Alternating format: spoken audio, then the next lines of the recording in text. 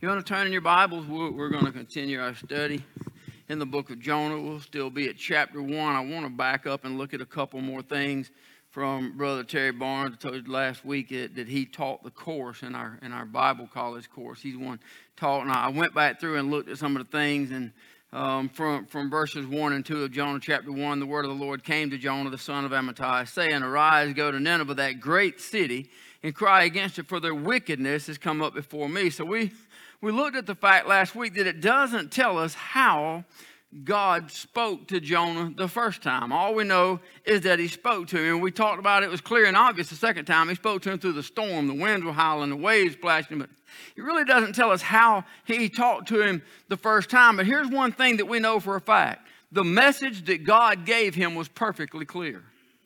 However he spoke to Jonah, he told him in a way that Jonah knew exactly what he was supposed to do, exactly where he was supposed to go, and what he was supposed to do when he got there. This was a personal call. God still makes personal calls. God is still a personal God. He is your God. He is my God. He's not just our God. He's not just the God. He's not just Creator God. He's not just Jehovah God, Redeemer God, Omnipresent God. He is my God. He is your God. He is a very personal God, and He makes very personal calls on our lives. God can speak to us a lot of ways. Now, all of us has had a lot of different ways that God has spoken to us, but sometimes it's through circumstances. Somebody say amen. Sometimes it's through situations. Sometimes it's through trials and struggles. Sometimes it's through disappointments. Sometimes it's through songs. Sometimes it's through music. You know, y'all ever been just listening to some music and all of a sudden a certain song comes, and I mean, before you know it, you're lost in worship? It's kind of like things just, I can tell you, I get those moments, and my dad, my sister says, amen, because they get to enjoy my singing when I'm on the lawnmower. But when I'm on the lawnmower and it kicks in, my neighborhood gets to enjoy some terrible singing. But I got to sing loud if I want to hear me over that lawnmower. I mean, I got a headset competing with the lawnmower and all. I got to sing loud if I want to hear how bad I'm singing. But y'all know what I'm talking about. Nothing really matters. You kind of get in that time, but the Lord can speak to us through songs. Man, sometimes before you know it, the Holy Spirit gets in and like the floodgates open and you start getting direction. You start getting things, but it all started with a song. It started with some worship. So there's a lot of ways that the Holy Spirit can speak to us, but something else that we see here at Jonah that I believe we can certainly relate to this part of the story. It's not that Jonah didn't want to serve God. It's just that Jonah didn't want to do that. Oh, my goodness, you did not get up in the house meddling on a Wednesday night and bring up something like that. That's us. That's us. It's not that we don't want to serve God. It's not. Do we not pray, God, use me. Use my life a living testimony. Help me to be more like Christ. Use me today to be a witness to somebody. And then you come into the gas station and somebody's standing over at the pump and God says, go over there and talk to them about Jesus. Oh, no, not that.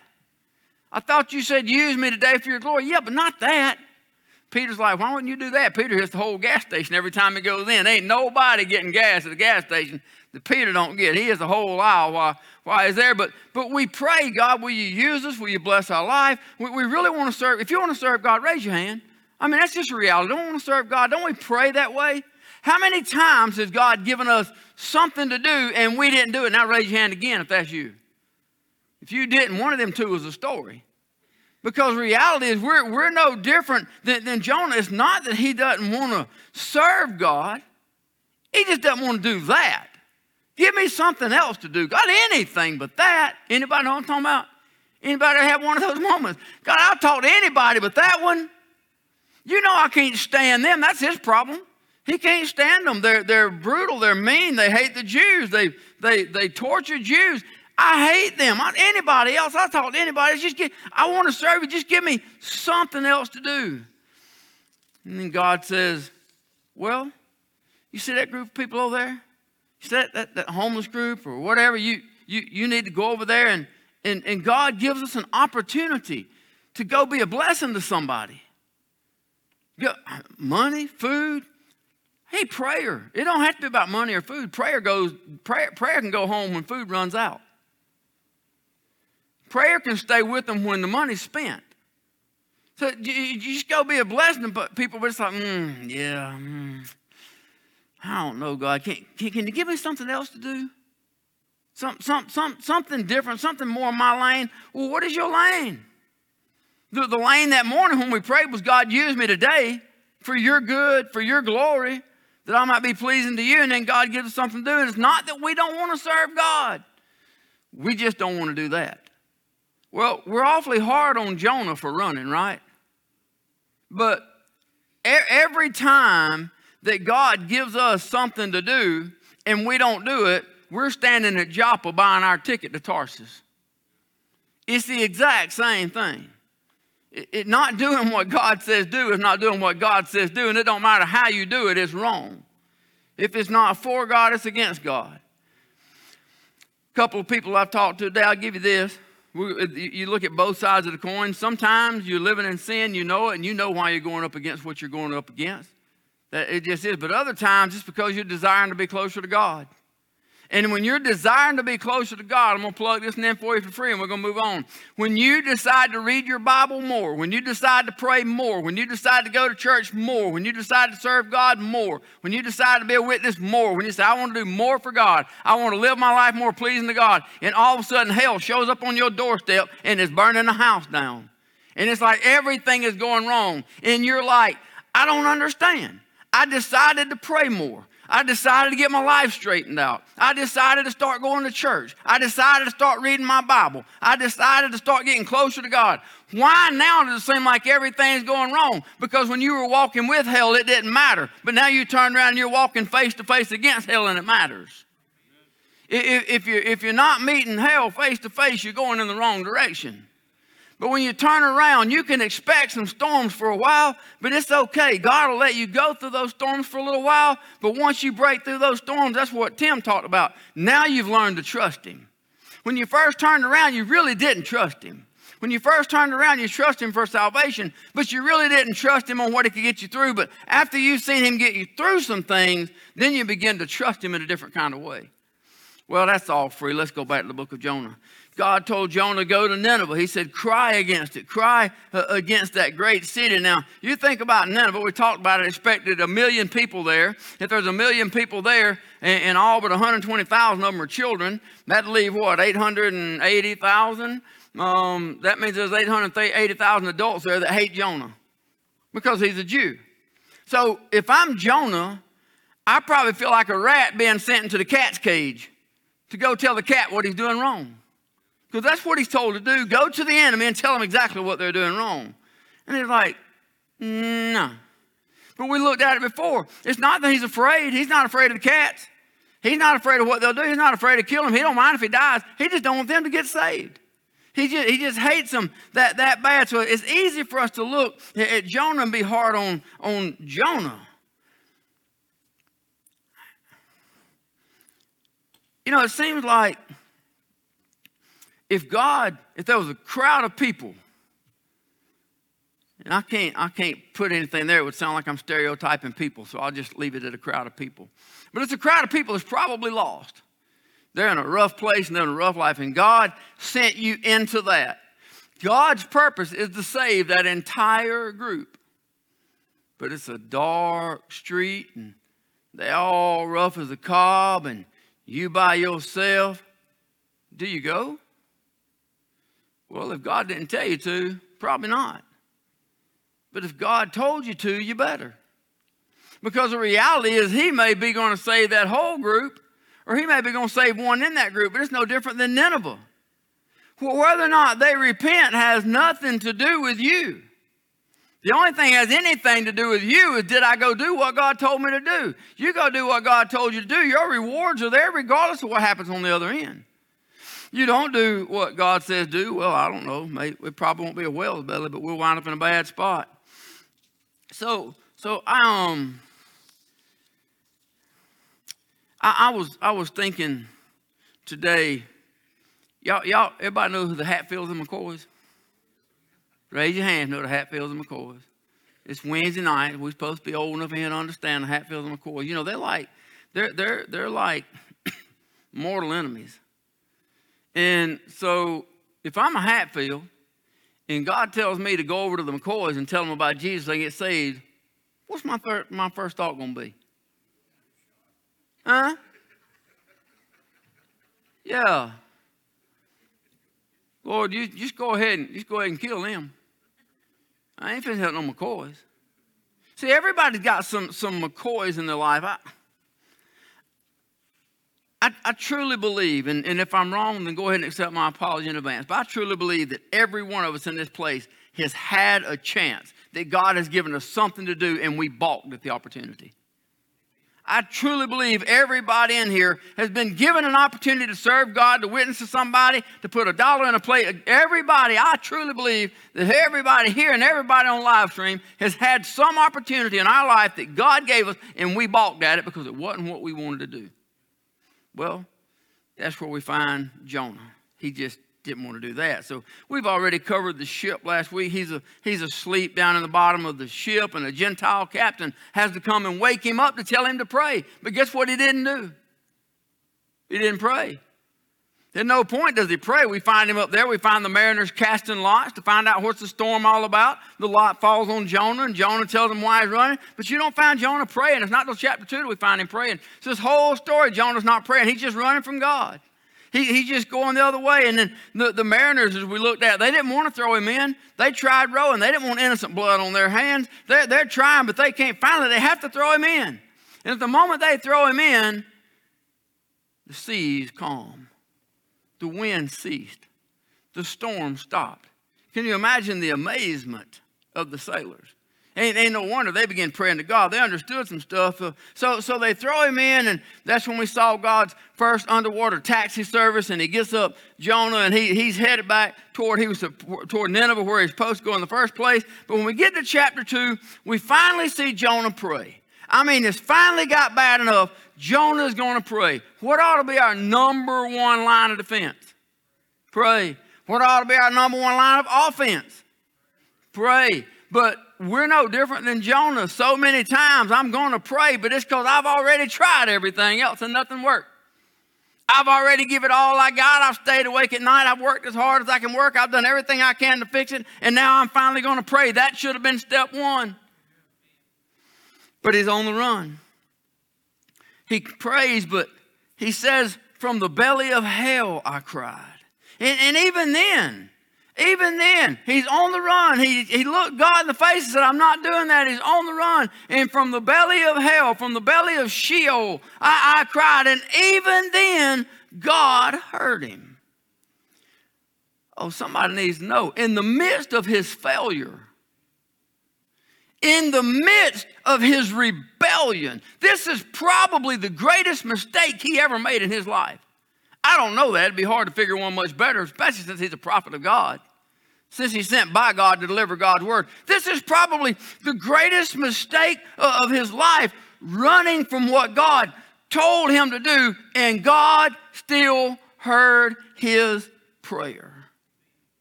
God still took time to listen to his prayer. There is nothing that you can do in your life that will cause your God to turn his back on you. There is no sin so great, nothing so bad that you can do that God will turn his back on you. Now, you may be in the belly of a whale. I don't know.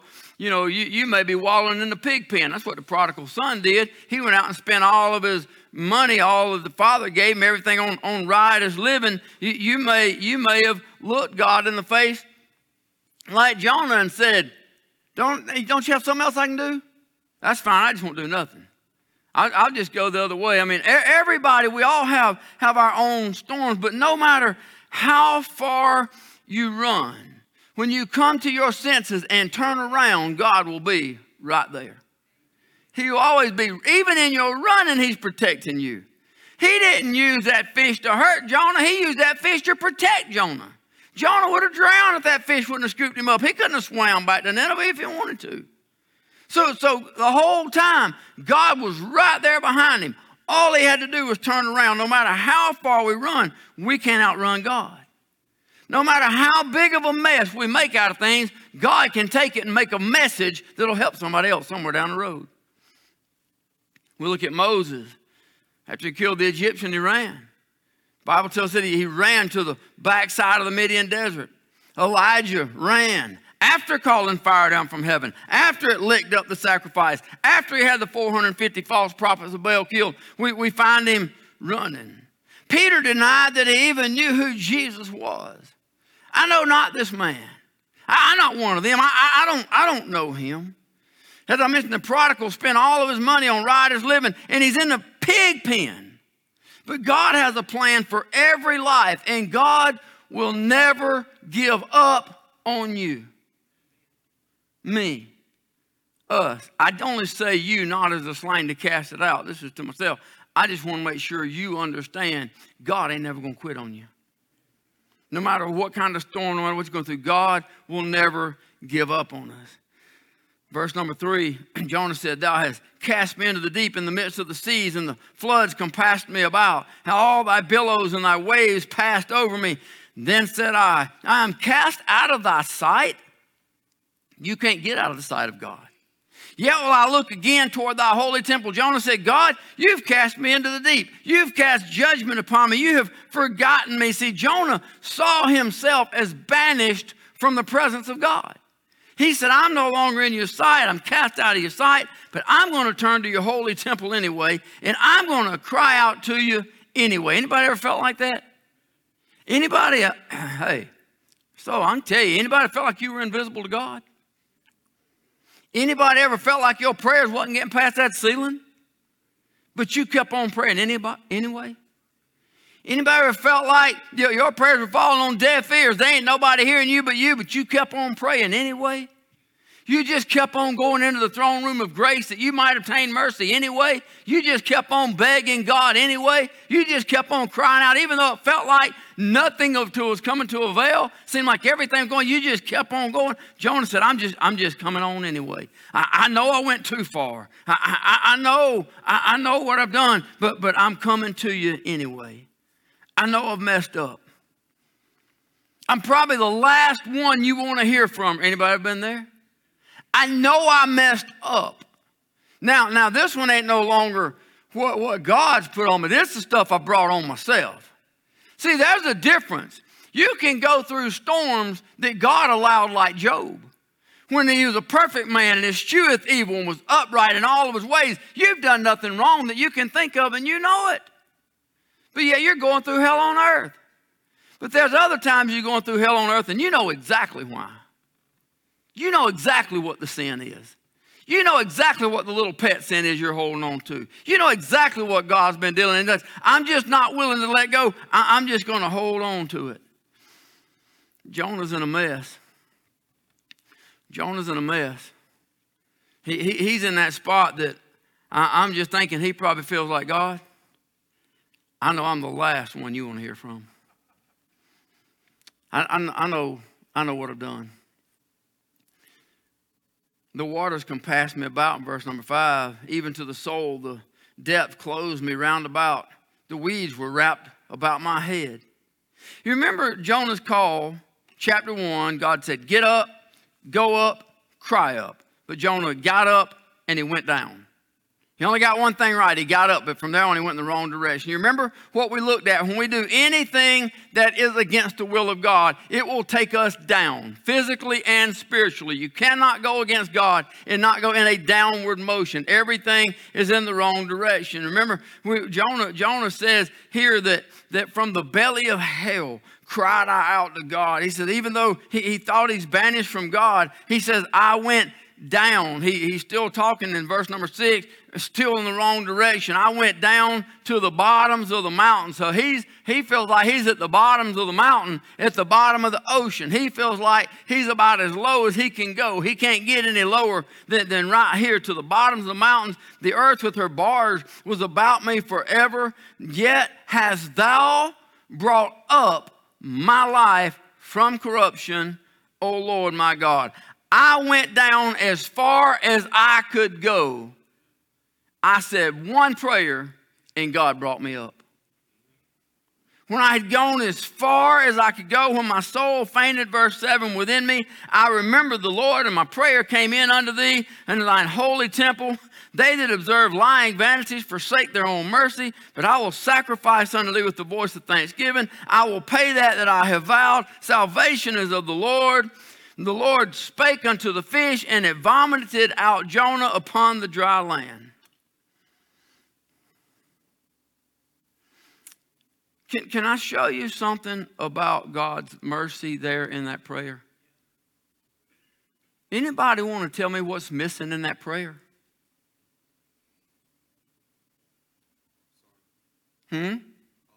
Apology. There's no I'm sorry. There's no confession of sin in that prayer. There's no God, I messed up. There's no God, I'm on the run.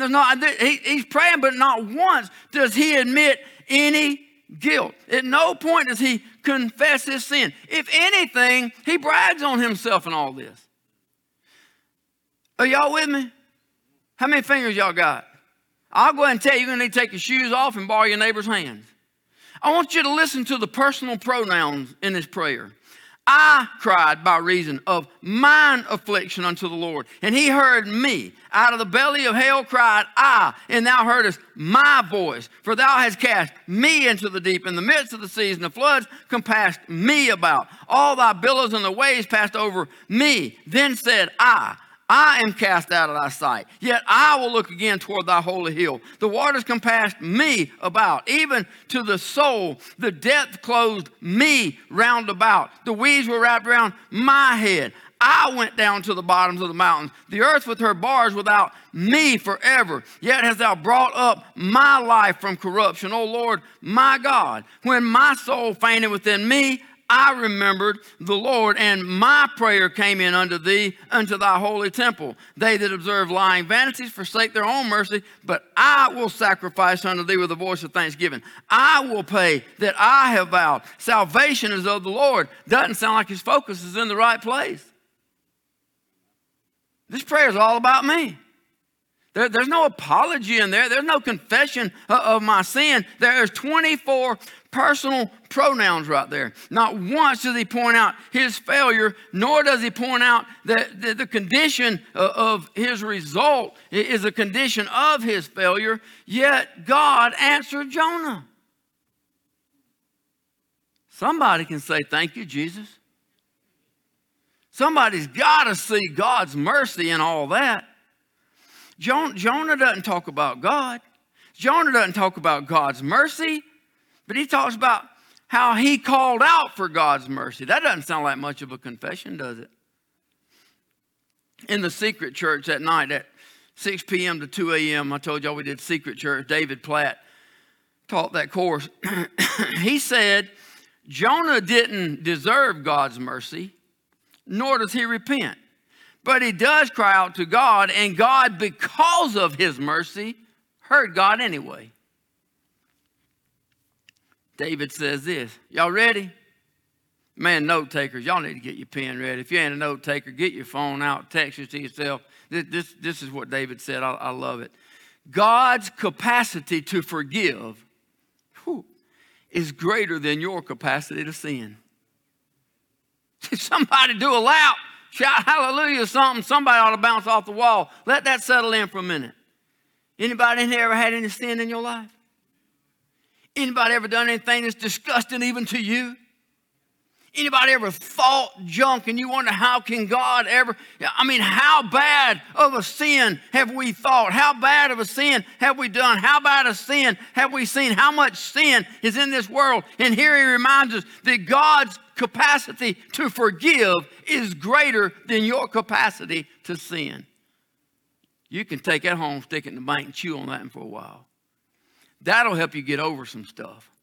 That'll let you kick the devil right in the mouth, say, Slewfoot, leave me alone. That was yesterday's news, forgiven, forgotten. See you bygone. In the name of Jesus, don't come back. That one will help some folks if you hang on to it. So if we go back and we review just a minute of the travel, of Jonah's travel right here, and I want to review our own lives. How many of you know that I often talk about stop signs and red lights? Anybody know what I'm talking about? You know you ain't supposed to be going there. God gives you a stop sign. You know what it's about. That's an opportunity to turn around. But it's just a little stop sign. Who pays any attention to them out in the country anyway, right?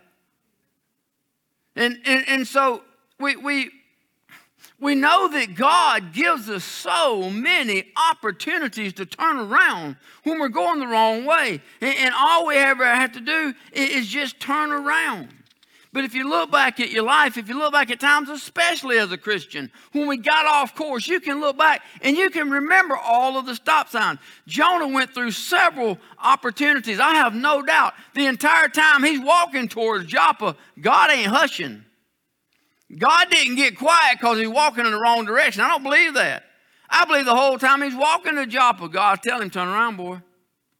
Turn around. They don't tell him things that happen along the way to let him know, turn around, you're going the wrong direction. None of us that way.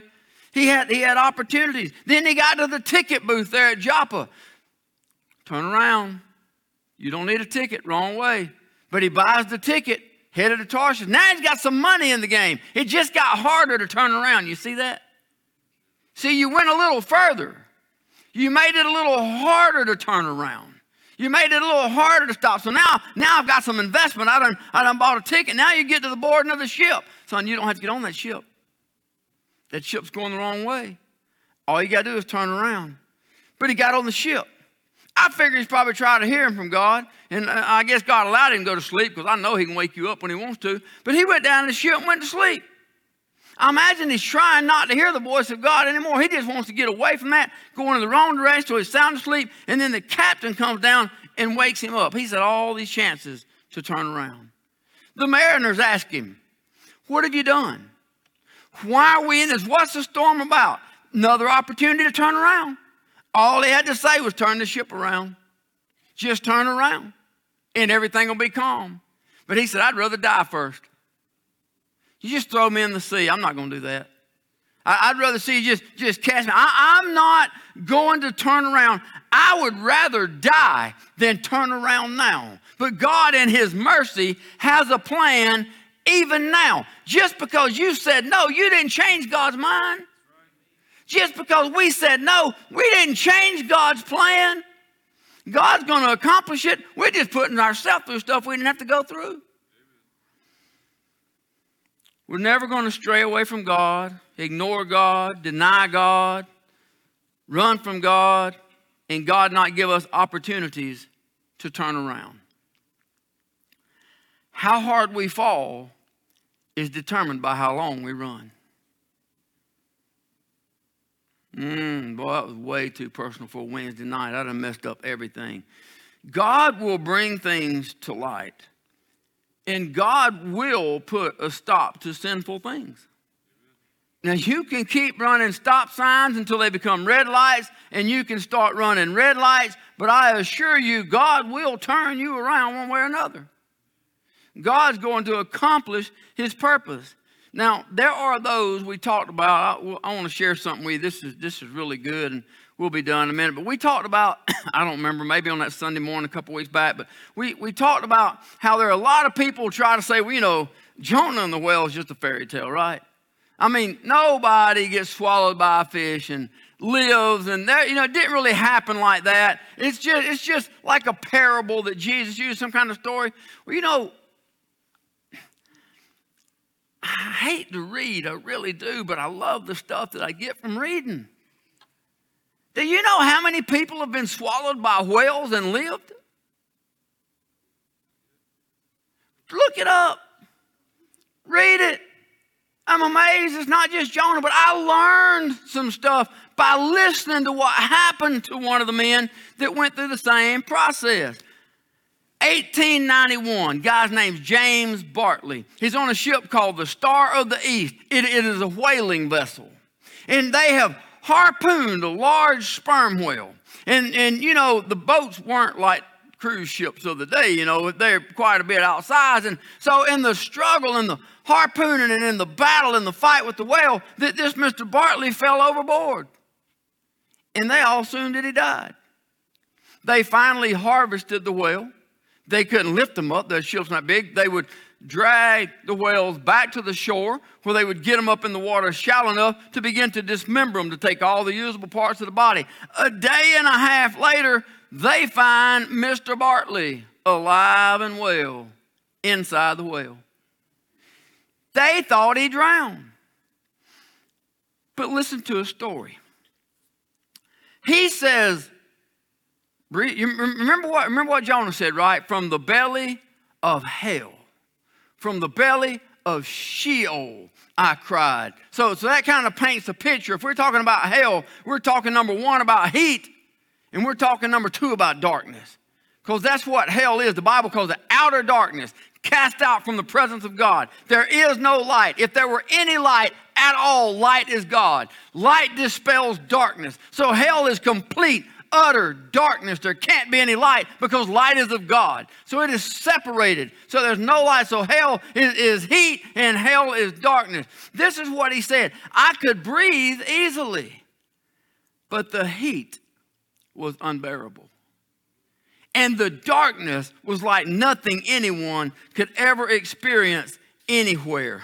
After the ordeal, because of the gastric juices of the whale's stomach bleaching and burning his skin, his physical appearance was permanently altered. His skin was bleached to a vivid whiteness.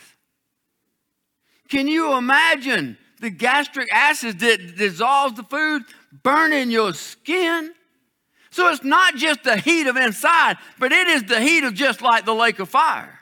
It is something against Jonah, burning something. He said, from the belly of hell, I'm crying. He is inside, breathing it in the issue. The seaweed wrapped all around, and you can't see. It's smut black. I mean, I don't know how you can even try to comprehend. We've never seen anything that black. You get inside a whale's belly and go into the depths of the ocean. How black can you get? I mean, there wouldn't be any light present inside the whale unless you could somehow look out the peephole. And then when he closes that thing up to go underwater and he goes to the bottom of the mountains, we don't know how many thousand feet deep he may have been. And he's carrying him off. And so you have an 1891 Mr. Bartley describes what Jonah, but he was in there a day and a half. Jonah's in there 3 days. I don't know. I'm going to study this. I'll go ahead and give y'all a little foretaste. I can't wait. I hadn't studied ahead yet. But y'all remember what Jonah did after he went through Nineveh? Shade tree. Wonder why he needed a shade tree. Wonder why he needed that gourd. Listen, if your skin is bleached, stark white, and you're still burning from the gastric juices of a stomach, I imagine that sun was burning that little backside up.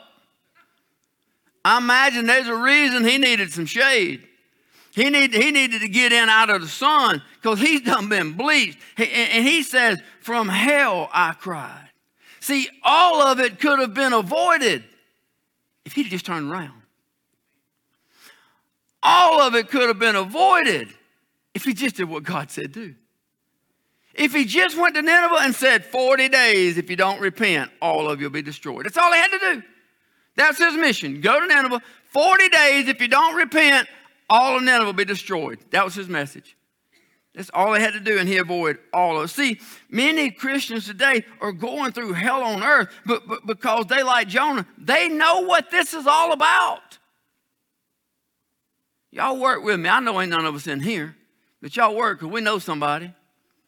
There are Christians living in this casual Christianity world that are living in sin, open sin, glutton sin. Some of us open and some of us pet sins. Some of us dark sins. Some of us things they think nobody knows nothing about, but you can rest assured God knows. And a lot of people are going through stuff because they simply won't turn around. And the sad part is God's standing right there. He's not back there. He's not in the next case. He's standing right there. Just like with the prodigal son with the father, he's sitting there looking. He's looking for the son to come back. He saw him a great way off, ran to him and fell. He recognized him as soon as he saw him. God's standing right there. And people won't turn around. It's not just running from failures. It's when God gives us something to do and we're a little scared to do it or reluctant to do it or don't want to do it. God's standing right there. All you got to do is what God says. rewards are earned. Now, blessings are free. I think every one of us can easily say, I am living a very undeserved life. I am living a life of exceeding abundant blessings above and beyond my greatest expectations. We are living a life of free, undeserved blessings. I'm not living what I deserve, nor do I want to. We are living in the mercy of God, blessed by the grace of God. And when God gives us an opportunity to do anything, it is for the glory of God. And then he's going to turn around and reward us for doing what we should have done in the first place. So Jonah went through a whole lot of stuff that Jonah never should have went through. All he had to do was be obedient. God's not through with personal relationships. God's not through with personal instructions. God's not through speaking to us in the night, speaking to us through the storms, speaking to us through the good times, speaking to us through the bad times. God is not through directing his children's lives. God has a perfectly designed plan for every life sitting in this room. And there's no greater blessing than finding the center of God's will and living in that plan. Amen? Otherwise, from the belly of Sheol I cried. From the belly of hell I was crying out, oh God. I mean, what can you cry at that point? Oh God, look what I done got myself into now. Look what I done did now. How in the world could I get down here? I can tell you how people get down there so easy. Sin has its pleasures for a season. Sin, make no mistake, sin has its fleshly pleasures for a season. Hebrews talks about it. It calls it sin for a season. Pleasure says it's play. I think it's Hebrews chapter 11. It's talking about the heroes of faith. And it talks about how they ignored the temporary pleasures. That's what made them heroes of faith. The devil knows what he's doing. He knows our weaknesses. He knows what we like and don't like, what we want and don't want. And he'll use our greatest weaknesses at our weakest moments to try to tempt us. Amen. Well, I'm out of time. Lord willing, we'll pick up here next week.